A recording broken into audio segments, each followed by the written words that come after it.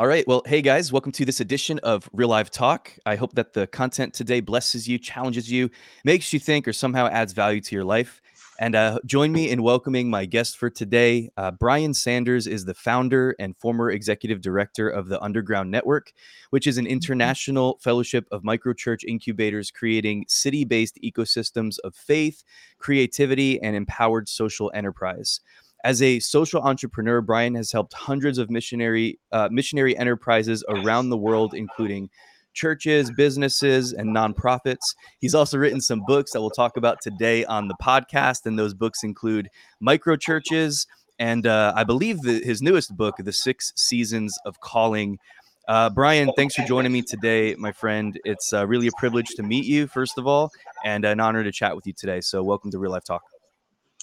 Thanks, man. I just want you to know I couldn't hear a word you were saying just now. I was like totally muted, and I was like, "Oh, what's going on?"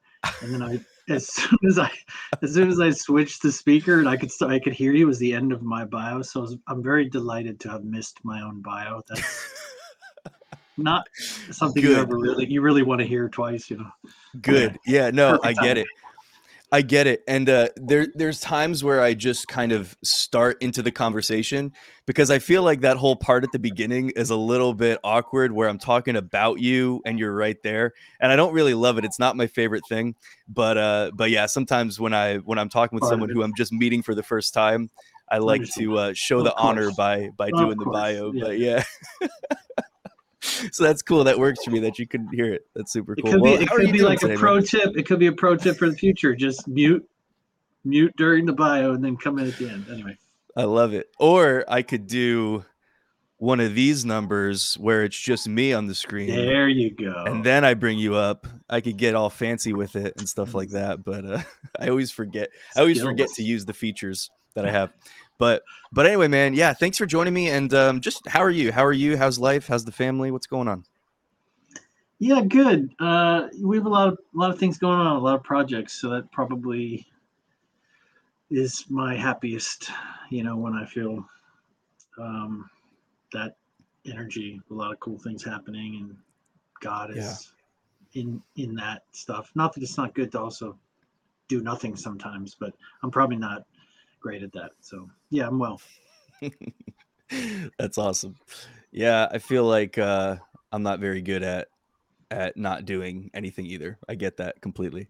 Well, I gave a kind of a very brief synopsis, which you couldn't hear, which again is cool, of who you are and what you do and stuff like that. But I'd love to kind of hear from you a little bit about what you're doing currently, and then I'd like to kind of back up and talk a little bit more about the underground and the concept of the micro church. And I'm really, really fascinated about this personally as a church planter. Currently, I'm involved in different levels, different capacities, but involved in a few different church plants right now.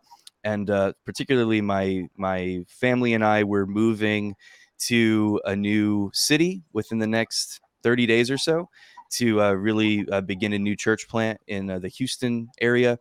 And so I've been a lot of the stuff that I've been reading about in your writing are things that are really resonating with me on a personal level. And it's one of the reasons why I wanted to talk to you today. But before we kind of jump into some of the specifics on that, I'd love if you could just share a brief synopsis, a little bit about who you are and what you do. Um, sure. Yeah. I mean, right now, so since leaving my kind of role with the underground, of course, I'm still part of the underground. I still sit on the board. I still lead a microchurch. Um, I still am a vital part of the community here. But of course, the underground's become this bigger network of friends and sister movements around the world. But leaving that maybe to a younger team and entrusting, so that whole process of like founder syndrome and letting go, and that how actually wonderful and healthy and beautiful that whole process can be. And then for me, I think there's sort of three big meta skills for the 21st century leader, and one of them is collaboration. Is actually, I feel like, a part of the economy. You could look at like after World War II, you have what could be called a producer economy in an industrial age, and then into like the 70s, 80s what Paul Sappho has called a consumer economy, which Mm, gives way, he says, in 2007 to a creator economy. People want to make something now. They don't just want to buy right. stuff. They want to define themselves by what they make. But I would say that we're quickly moving into what I would call collaboration economy. So this is maybe coming or on its way, or we're on the kind of threshold or precipice of. So I think I always want to be there. I always want to be maybe a couple of steps ahead. And so I've taken a role with the National Christian Foundation to help specialize really in collective impact, cross organizational collaboration. How do we get 50 organizations in a city come like dealing with the same stage social problem, like homelessness or Mm, foster care and adoption or anti-human trafficking or something like that. Get them all to actually work from the same plan, raise money together, trust each other, create complex strategy together, stuff like that. So to me, it feels like a cutting edge thing. So I'm working with the foundation doing that. And then I also have a big stake working in just a co-working company that's going national called Cohatch, which is this beautiful little ecosystem of collaboration, and they just build incredibly beautiful spaces. So I'm helping them come into Florida, and I see a lot of overlap between decentralized church planning, which I know we'll probably talk about, mm, micro churches, and businesses like that who create mixed economy spaces where you have people of faith, people that don't have faith, for profit, not for profit, all mm. kind of colliding with each other, working together, working side by side. I really love that idea. So I'm working pretty closely in helping that company come into Florida. So those are the two big projects I'm working on now. That's incredible. What you're talking about there with the sort of bridging those gaps or creating those bridges between different kinds of social enterprise and things of that nature, right? You're talking about connecting people and resources and things of that nature. That sounds incredible. It also sounds incredibly challenging. I would imagine that. I mean, what does that look like? If you can, I'm sure that's probably a hard question to answer because I'm sure it's different in different scenarios. But if you can just kind of give an idea of what that kind of looks like as far as how you even start to have those, is it having conversations with leaders and boards and stuff like that? Or what does it look like as far as even just getting the ball rolling on kind of creating some of those bridges? Yeah, and you're right. It is hard. That's why people don't do it. I also think, or when we try it, it usually doesn't work. It usually Right, fails in some way. right. Or our attempt is just too pedestrian. We just say, let's just get together and pray once a year or something like that. Gotcha. Yeah, yeah, yeah. Like to really actually pull in the same direction to share resources that requires a level of trust and communication we're just not familiar with, because the truth is a 20th century motif approach to leadership is really built on the idea of competition and empire building, and what Chan Kim would call red oceans, like it's just full of blood. So it's like contested market space. So even churches coming into a city or something like that, it's like, do they really see other churches as their co-belligerents in some greater cause, Mm, or actually are they kind of competition? And nobody would say that. No one really deep in their heart feels that or theologically is committed to the idea that another church is my competitor, but they are. If you think like a consumer, if you think like a marketeer, right? You're thinking mm-hmm. this is contested market. We're all going for the same people. So you have to break that down. I mean, somehow you've got to get to people's deeper core idea, that why am I doing this? Like for the kingdom of God, or for orphans, or to end trafficking, or for the cause of life, or whatever the cause is, where people actually deep down, the reason why they got into it was to solve some impossible problem. But you're 20 years in, 10 years in, 30 years in, and you just realize we're never gonna our organization is never gonna solve this problem, which is enough to me. I'm discovering as another sort of condition that has to exist before collaboration is possible, which is people have to come to the point where they realize we cannot do this on our own. And that Mm. can take some time too, because we are full of pride and hubris, and we've been told this great man myth that you're going to start, like you're going to start a church and it's going to reach the whole city, or you're going to start an agency and it's going to solve this problem. That's how we raise money. Yeah. We recruit staff. That's what we actually believe. Like, you're young enough to think we'll be the ones that finally crack this code and solve this problem.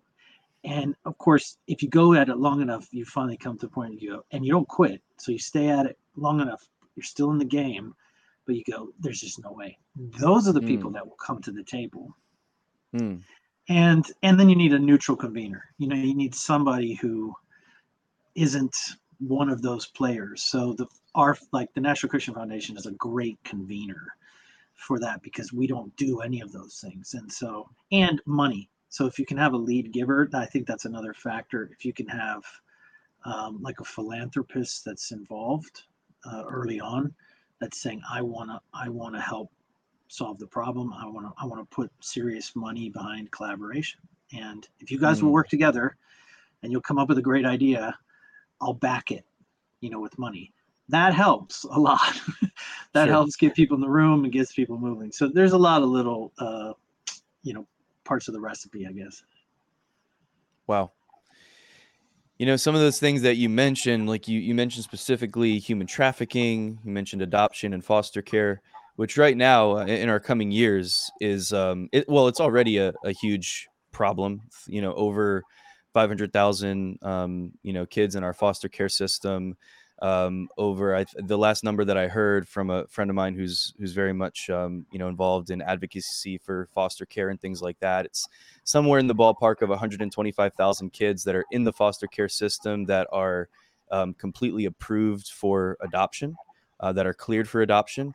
And with with the law that was recently passed, or the turning back of Roe versus Wade, seems to me like in the coming decade or so, that assuming things stay the way that they are, that our adoption system, foster care system in this country is going to be bursting at the seams in an even greater way.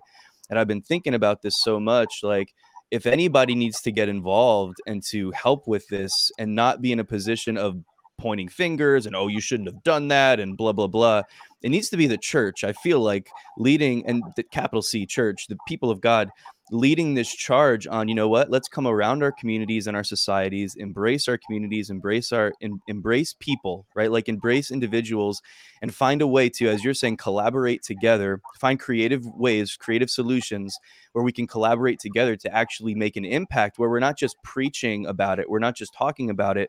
I feel like, what you said there about like, okay, we're going to get together once a year and we're going to pray together and we're going to do that. And we kind of do these things that make us feel like we're checking some kind of a box.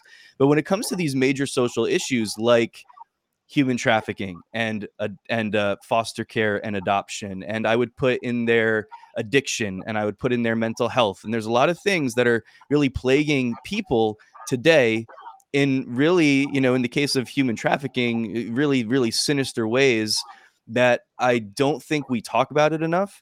And very, very much less, I don't think we actually find ways to actually get involved, like grassroots, like, let's do something, let's collaborate and do something about this. That's something that it's it's constantly in my mind. I'm constantly thinking about it, and I don't always know what to do. I don't always know how to respond. And I think what you're saying there, that this piece of collaborating together is really essential if we're going to actually see breakthrough in these areas, and not just put little band-aids, and not just talk about how we can do, or we should be doing, or let's do something, or whatever. You know what I mean? Like, almost like, I feel like a lot of times with these conversations that are really, really important, and I don't know what you think, and I, do you feel like that's accurate, that it should be the church, in terms of, it should be the people of God kind of being the solution to these challenges that we see, not in opposition to maybe Of secular course. groups or Yeah, of governments or course. anything like that, but the people of God kind of coming around and embracing our communities in this way, where we're willing to collaborate with others and things like that. I'm not sure if I'm asking a question or if I'm rambling, but No, yeah, I understand. So I just completed like what was a 12-month process with three different alliance teams, like the creme de la creme, the best thinkers within Yeah. those communities, to do what we have called like a complex plan. So essentially, you can't just, it's not like an organizational strategic plan where you say what can our church, our organization, our company do in the next 3 to 5 years. If Mm-hmm. you're trying to like end human trafficking, there's not one pathway. You have to deal with like a lot of conflating issues, right? A lot of conflating social issues. That's what makes a problem complex. Yes. So what we did was essentially say, one of the first things you try to figure out is what are all the forces and factors contributing to this current condition. And Mm. so you have to pull all that apart. So we're talking like 400 man hours per plan, right? So it's a lot of work, it's a lot of thinking, it's a lot of focus groups, it's a lot of kind of consolidating ideas. And in Mm. the end, you come up with these. Each community came up with like 6 to 7, 5 to 7 kind of contributing factors. Like these are the massive contributing factors to why this problem exists. And if we wanted to change the problem, we'd have to address them all, right? All these contributing factors. Mm-hmm. And then what we do is we sequence them. So we say, okay, which would you deal with first? Which would you deal with second? Which would you deal with third, right?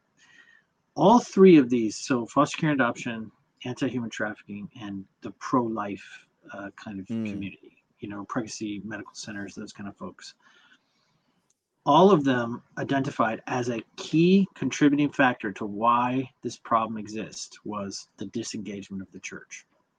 And then Mm. and then interestingly Wow. enough, they all said that the first thing we should deal with is the church.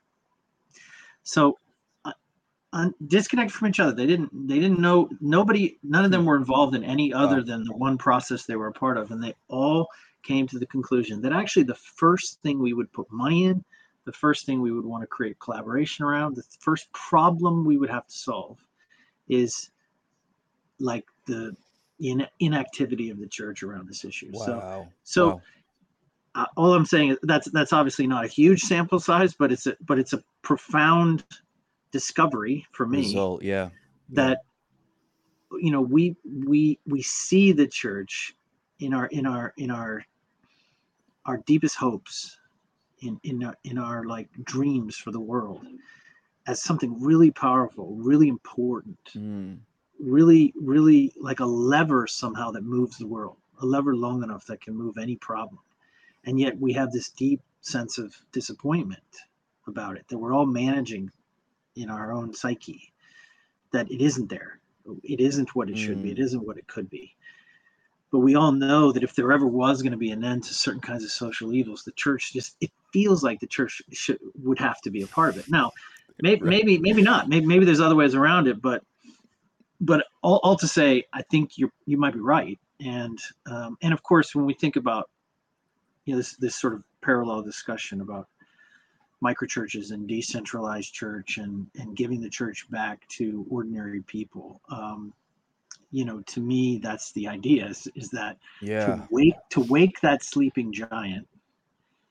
It's not just engaging these sort of big churches with larger than life leaders and getting Mm-hmm. them engaged in the problem, but it's like actually waking up the rank and file, the lay Yeah. normal person. Wow. You made a statement in your book, Micro Churches, and this might not be verbatim, but I think I'm capturing the heart of what you were getting at. And it's that we have to stop looking at the church as something for people to be invited into, and instead to look at the church, to look at the people of God as something that is, you said, blessed to be broken and given to the world.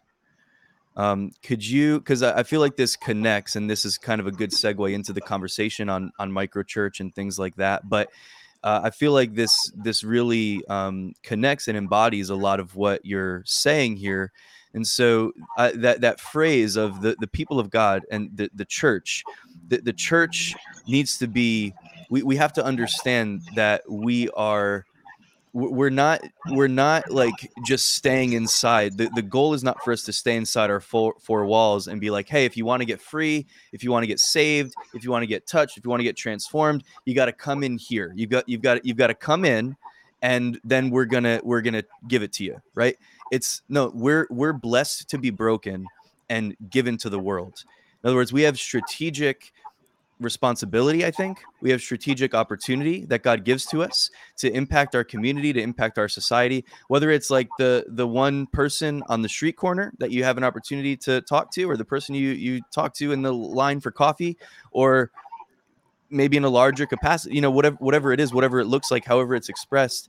But to stop looking at this thing as the church is this place where it's kind of, in many cases, and just speaking in generalities, it's not across the board, but in Yeah. many cases we have kind of like a religious club, and the only way that people are going to hear the good news is if they come in. And it's great when they come in and hear the good news. It's great. But that's not where most people live. Most people live in life, in community, in society. And God has sent us out into this world as ambassadors of his world to disciple.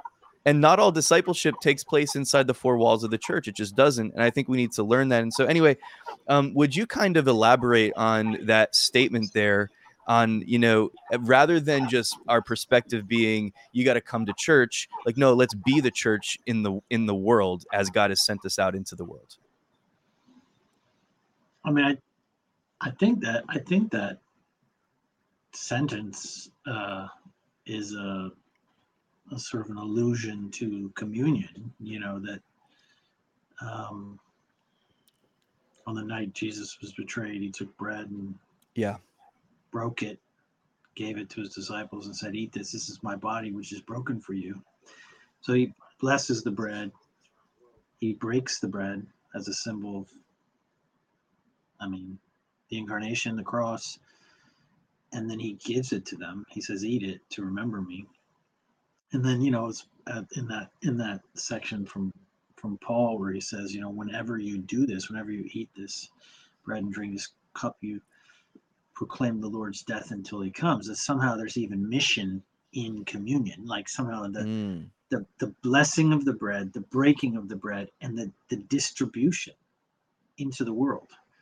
And this is the body of Christ. The body of Christ is meant to be broken, blessed, broken, and given to the world. Of course, that's true for, you know, the cross, the work of the cross, but it's also probably true for the incarnated church. Like we are his body, supposedly, and so we are blessed, and we are also broken, and we are meant to be given away to the world, like sent out into the world. So yeah, I mean, I think you said it perfectly well. It's probably, I don't know, a conversion that we all have to go through. Not just a conversion to Jesus, to believe in Jesus, but a conversion to actually love the world, to be sent somehow. Like that. It's good. That transition between a disciple and an apostle. You know, like where they're called.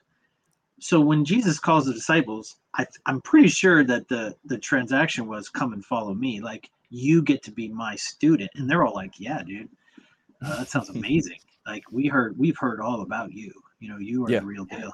And then to be his student, to walk around with him and to see what he did and what he said and just how he carried himself, and this, like, the authority that he walked in, it must have been like, dude, we made the right choice, you know. But then there's a moment, even in the gospel narratives, where they stop being called disciples and they start being called apostles. The 12 disciples become, I don't know when and how exactly, but they become the 12 apostles, right? And then in the birth of the church, which is that's the era we're in, is that we're meant to be apostles. So we make disciples, but disciples are meant to become apostles. And of course, there's nothing mysterious about that word. It's just a Greek rendering of missionary. You know, Latin. Missio in Latin is the word to be sent. Apostolo in Greek is the word to be sent. So it's just like you go from like, I came to you, which is to your point, you come into church to be discipled. But then somewhere along the line, when you're becoming a disciple, you realize I'm actually supposed to be given to the world. This is the one I follow. This is what he did. So I have to go.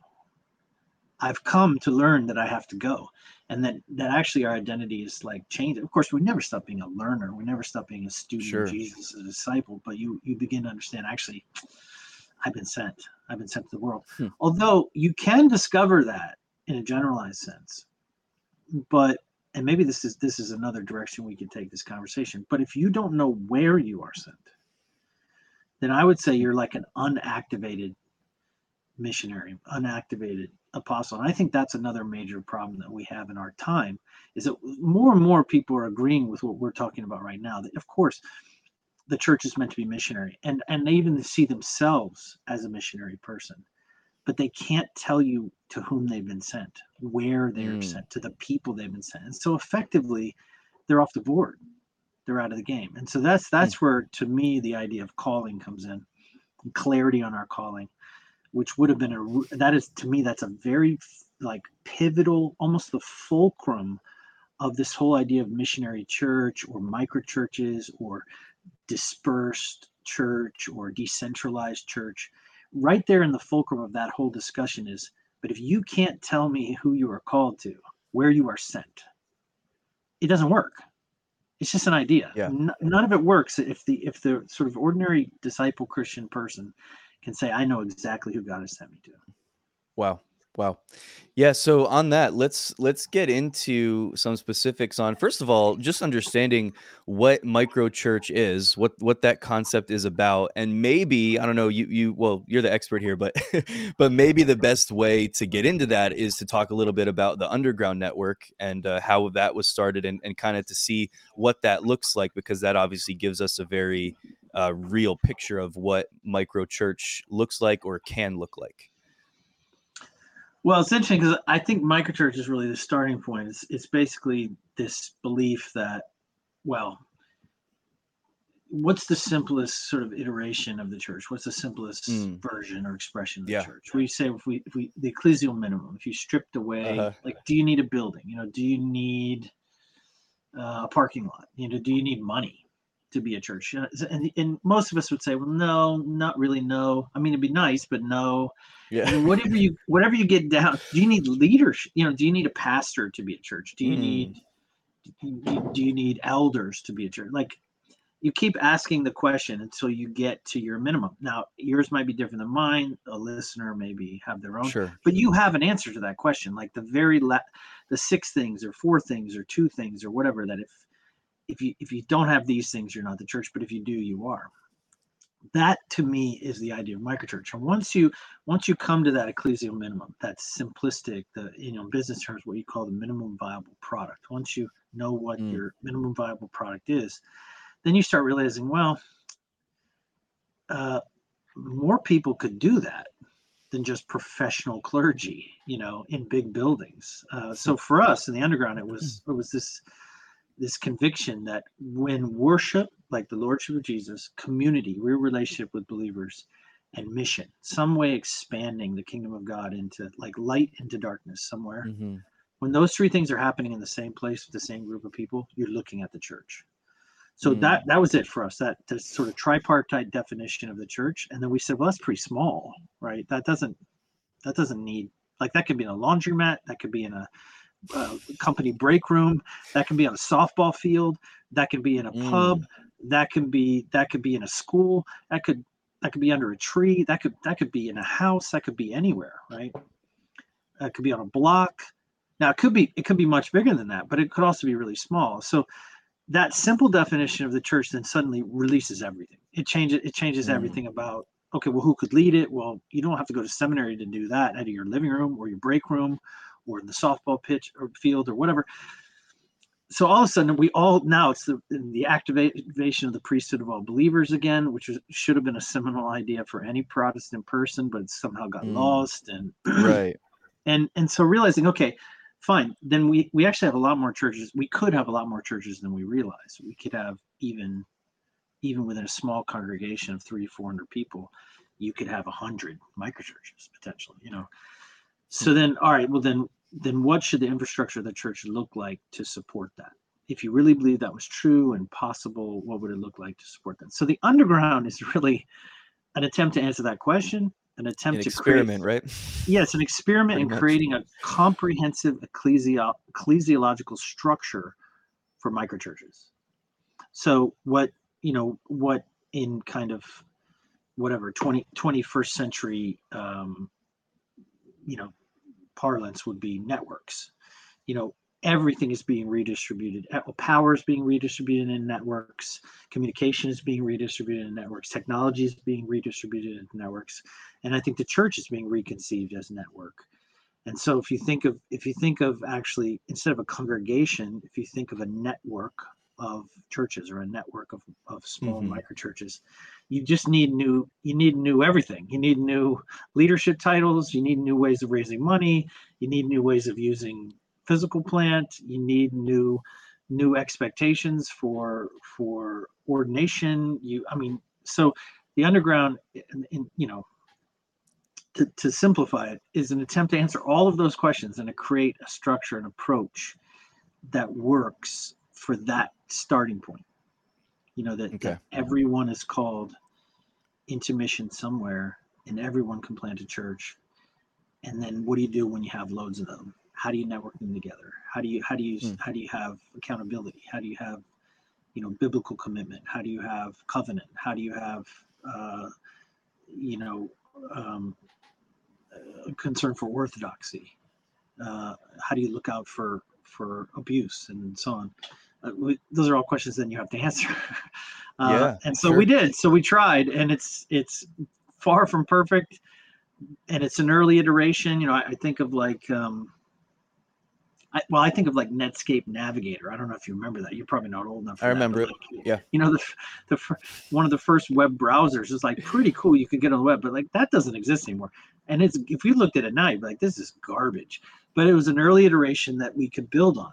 And all the Right. other web browsers that exist now started there. That's how I see the underground. It's like an attempt to try to take a shot at that, and then people like you who are going to church plant now, smarter people than me, are going to be able to like improve upon that, live in it, figure out its flaws, do it better.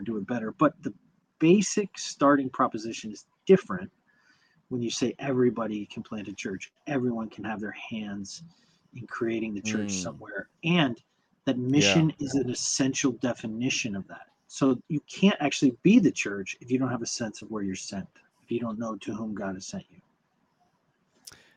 I have so many questions. Sorry, man. Yeah, good. I have so many questions. No, man. No, it's awesome. I appreciate you sharing. One thing. So just talking about your experience with the underground network, which was birthed in Tampa, right?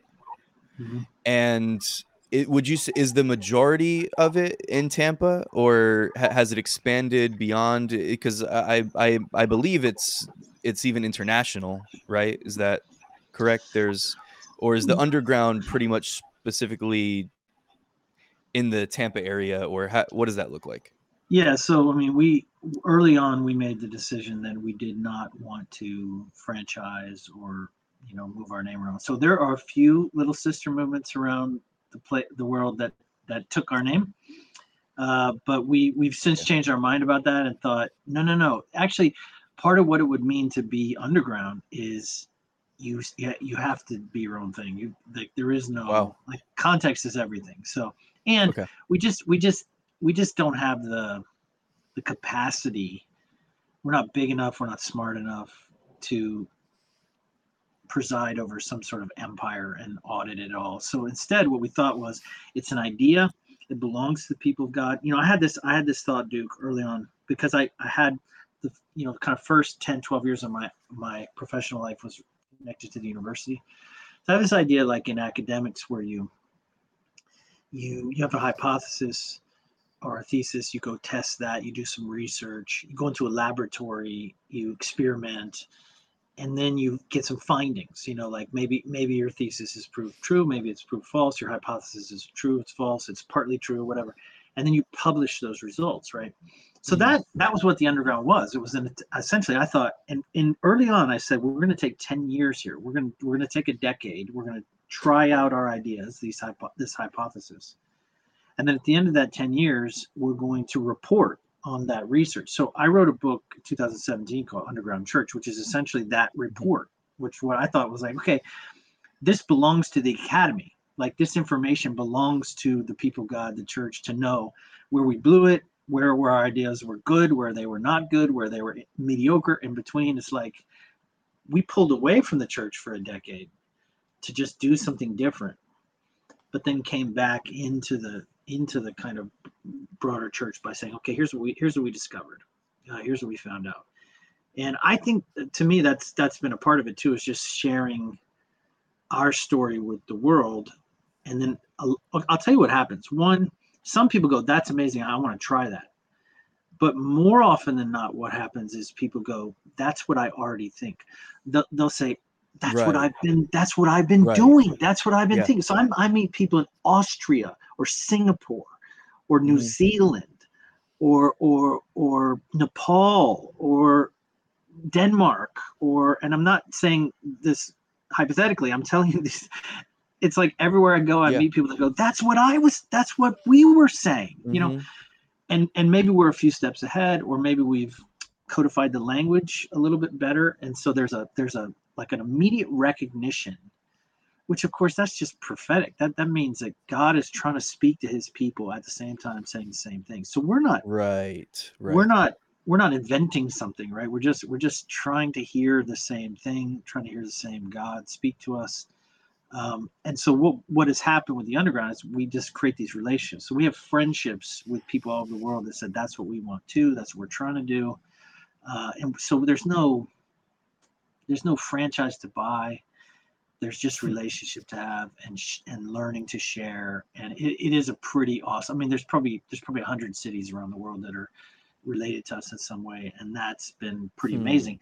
And who wants to control anyway? The folly of control, that you would create something in order to control it, is just a poisonous idea. And actually, it's like if my sons or my daughters wanted to go into church ministry,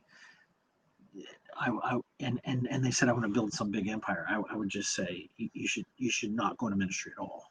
I just think it's a dangerous game. Right. Control's a dangerous game for you. Like it's gonna ruin you, actually. Yeah. Not to mention the fact it's probably not great for others. But anyway. Yeah. No, and I resonate with that as well. What you were saying there about people all around the world, like, oh yeah, that's what I was thinking. It's like, as I'm reading the book or you're reading your books, I'm actually reading a couple of your books at the same time, kind of reading them and seeing the concepts here. I'm like, like this is a lot of this stuff is so in line with my thoughts. I've given a lot of thought to this, and just the way that we do church, and my goal is always to be like, to find what's actually effective, what's actually going to be effective. And for me, I don't know, I've just been rethinking a lot of things. I grew up in the youth groups and stuff like that, and we'd go to these youth conferences, and I loved them. Like these kind of big stadium type situations. This is just an example, and I loved it. My life was always impacted. But usually my life would be impacted for that week or the next couple weeks, and then I would kind of settle back into the way things were before. I know that not everybody has that story. Some people get impacted by an event or something like that, and then their life is totally different, and they're whatever. But what I would find is, I feel like a lot of, let me say it like this, I feel like a lot of what we do in the church is like highs and lows. Like we do something, we do an event, or we do something to kind of create some kind of momentum that, I don't know, like I just wonder, I'm trying to rethink a lot of things about the way that we do church, and the way that we build community, and the way that we are really impacting the lives of the lives of the people that are coming in, and the lives of the people that are around us in our neighborhoods, in our communities, in our cities. And how can we really be as impactful as possible, where we're not just creating good vibes and putting band-aids on things, but we're actually making a true lasting impact.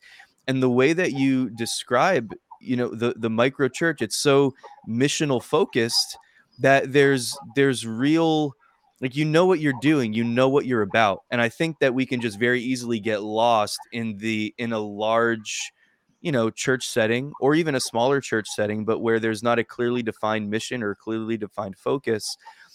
And so what I'm wondering is, because as I'm reading your book, and I don't want to misrepresent what you're anything, so correct me if you think that my thinking's off base, but it seems to me that, at least to an extent, we should be able to take the principles that you're discussing in the microchurch concept and maybe apply them to even like a larger community. I don't know if that's possible. I guess what I'm wondering is microchurch scalable, or will we inevitably lose something in the process if we, let's say we start small. And this is kind of a multi-pronged question. My first question: if we're starting small, just for you and for your experience so far with in the past with the underground, how big do you allow things to grow? Do you allow them to evolve naturally, or does there come a point where you're like, okay, this is this is the limit, let's kind of break this off and start a community somewhere else? Or do you let it just kind of keep growing organically, or does it depend on the situation? And then I guess the sort of follow-up question to that is, if that's the case and we allow these communities to continue to grow, how do we continue to maintain that missional focus and community aspect as we are scaling up in terms of numbers? Took me a long time to get to the question, but No, yeah, it's great. And there's a yeah. lot of, obviously that's thoughtful. Yeah, of course, microchurches are scalable. In fact, well, and I make the argument in the book Microchurches that the majority of churches in the world for all time were less than 100 people. So if you just talk statistics, like if you're like an alien and you looked down at the earth and said, what's a church and how big is it? It's less than 100 people. Like, that's how the church organizes itself. So because we have examples that are outliers, statistical outliers, are very big, and 1,000 people to 10,000 people iterations of the church, and because all those are the ones that get all the attention, those are the ones that read all the books, those are the ones that Right. that we've come to believe that actually the smaller version of the church is something's wrong with it, like something like inferior or something, a little Napoleon complex or something going around saying we need to do better, we need to reach people more or something. But if you really believed in the sovereignty of God, like, God is not impotent in the construction and distribution of his church for the last 2 millennia. So pull back for a second and say, we just haven't done a total rubbish job at this. It's all our fault. God's up there shaking his head, looking at the angels going, God, I gave them this church idea and they really screwed it up, Yeah. Really ran that into the ground, guys. Yeah, boy, geez, what a disappointment they are, If we believe that he's like a player, in the construction, then you pull back for a second and say, okay, well, then what are we looking at? If we're looking at all these just little 70-person, 50-person things all over the world, all over time, then you suddenly start to see the strength of it. Actually, you start to see well, in biology, what's called a superorganism. Like superorganisms are like cities or ant colonies or something. They just can't be destroyed. Like, it's very hard to destroy a city. Like, you can blow up one section of it or kill the waterworks. It just finds a way to heal itself. It finds a way to fix itself, because it's a lot of little independent agents, that aren't really controlled by anything, but they sort of work together in an ecosystem. And if you think of the church like that, you start to realize, oh my gosh, this is probably the most powerful social organization in the history of humanity. Like, it's the most resilient, adaptable, like, it can go anywhere, it can speak any language, it can approach any kind of person. It can be like a biker club or a Papua New Guinea tribe or a right, set of Wall Street bankers. Like, you can have a church anywhere with any kind of people, and it finds a way to sort of contextualize itself. And Jesus, now there's lots of messed up stuff and a lot of perversion of truth and whatever. But you also see like a thread of orthodoxy in every context, every place, every people, every tongue, every tribe, every language. So is it scalable? Absolutely, as long as we're not trying to control it. And I think one of the challenges for the American sensibility in terms of church planting is like, yeah, I want to plant a bunch of these things, and then I want to put them, I want to brand them, I want to own them somehow, and see it as this growing thing I'm building with Right. all of Yeah. these entities. Now that becomes problematic and challenging, and there are limits to that. There's limits to whether you can do that, whether you even should do that. But you know, the microchurch as a concept is really just trusting that, like when Jesus comes into the life of a person, and they have his voice and scripture and good discipleship, that they're eventually their heart is gonna grow for some people. He's gonna send them to those people, the gospel we share with those people, and the church can be formed then in the soil of that place, that mission, those people, and it can find its own voice. In fact, I've made the argument that a lot of like schisms and church division and stuff like that, which we have seen as a sign of our ineptitude and a sign of our sin, which it kind of is. I mean, I'm not denying that, you know, that schisms and church splits and stuff aren't full of sin and Sure. stupidity and brokenness. But again, take a step back. Right. And every time the church is sort of split, what you see is contextualization. What you see is like it becomes makes a little more sense to a certain group of people, makes a little more sense to a certain group of people. So kind of like, you know, Paul and Barnabas disagreeing about John Mark, and Yeah. deciding to go on two different missionary journeys, where Barnabas takes John Mark and he goes through, you know, he goes back through their hometown, and then Paul goes north and he takes Yeah. Silas. Good So point. it opens up mission, you know, the little breakdown, which is not great. I get it. And to be a part of it is painful. And, Absolutely. but actually, God is just fine through all of that. And the church continues to be the church. So are these things scalable? You bet. In fact, there may not be anything more scalable in terms of what we do with church right now, as long as you'll let it be a kingdom thing, as long as it isn't, it has to be our thing or branded by our thing. So if you go plant a church Yeah. and you say yes to people, some of them will stay loyal to you, to your little, uh, you know, shingle you hang out, but some of them won't. And if you die to that, if you'll say, I love that, I love that people just go off and start new Wow. things, Wow. then you're going to be happy, and the kingdom will grow around you. And that to me is probably a better uh, vision for the church anyway. Wow. Yeah, it's kind of like, well, it's not, but it reminded me of something that Paul said in Philippians chapter 1, where he's like, you know, even in some cases, Christ is preached from envy, from strife, you know, like there's this motivation that's wrong. But he says, I rejoice in the fact that Christ is preached, that the gospel is being preached.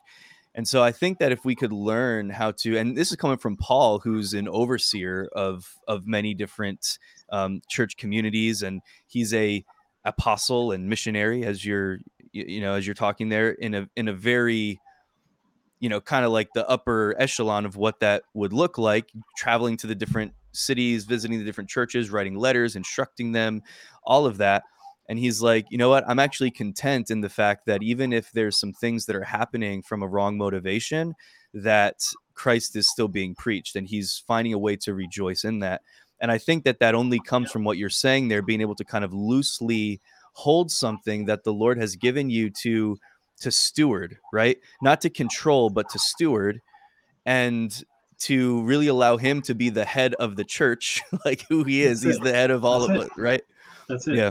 Yeah. And by the way, none of us have ever done any ministry that wasn't a little bit messed up and bad motivations. And Yeah. so this whole idea that like, oh yeah, those people left on bad terms, it's like, I mean, yeah, of course. Right. And just like we everything we do is messed up too to some degree. Yeah. So we're broken, and God uses that. It's just not. And again, I'm not saying that in a micro level it's not a problem, and it's not full of problems and full of things that require repentance. But what I'm saying is God is strong enough and sovereign enough that when those things are happening, he's not losing his mind up there. He's not going, oh no, the whole plan is now foiled by this schism that's happening in such and such church. That will spin off. I mean, we've had loads of people leave the underground angry, mad about something, frustrated about something, disagreeing about something. But there they are, a few years later, still doing mission, still loving people, reaching out to people. So to me, I'm like, who cares? I mean, that's awesome. Now, it still hurts to have broken relationships, of course. Sure. But the church moves on. The true disciples will keep being at the disposal of Jesus in the field of mission, even if they're frustrated and have to move on from a certain community into another community. That's all okay. And if we're more open-handed, we'd probably just be healthier anyway. Just let people do what they need to do. Yeah, because if I'm trying to build something in my own strength, right, and I'm trying to be in control of everything, then any growth that I receive, it then really becomes my responsibility to try to maintain that, and it becomes very stressful, and people burn out. It's we do that to ourselves. We take on stress, I think, in different ways than what God wants for us, and He wants us to remember that His yoke is easy, His burden is light. And so if He's called us into something, then He doesn't want us bogged down by the stress of trying to build the thing that He's called us to, recognizing that, this never belonged to me in the first place. This belongs to you.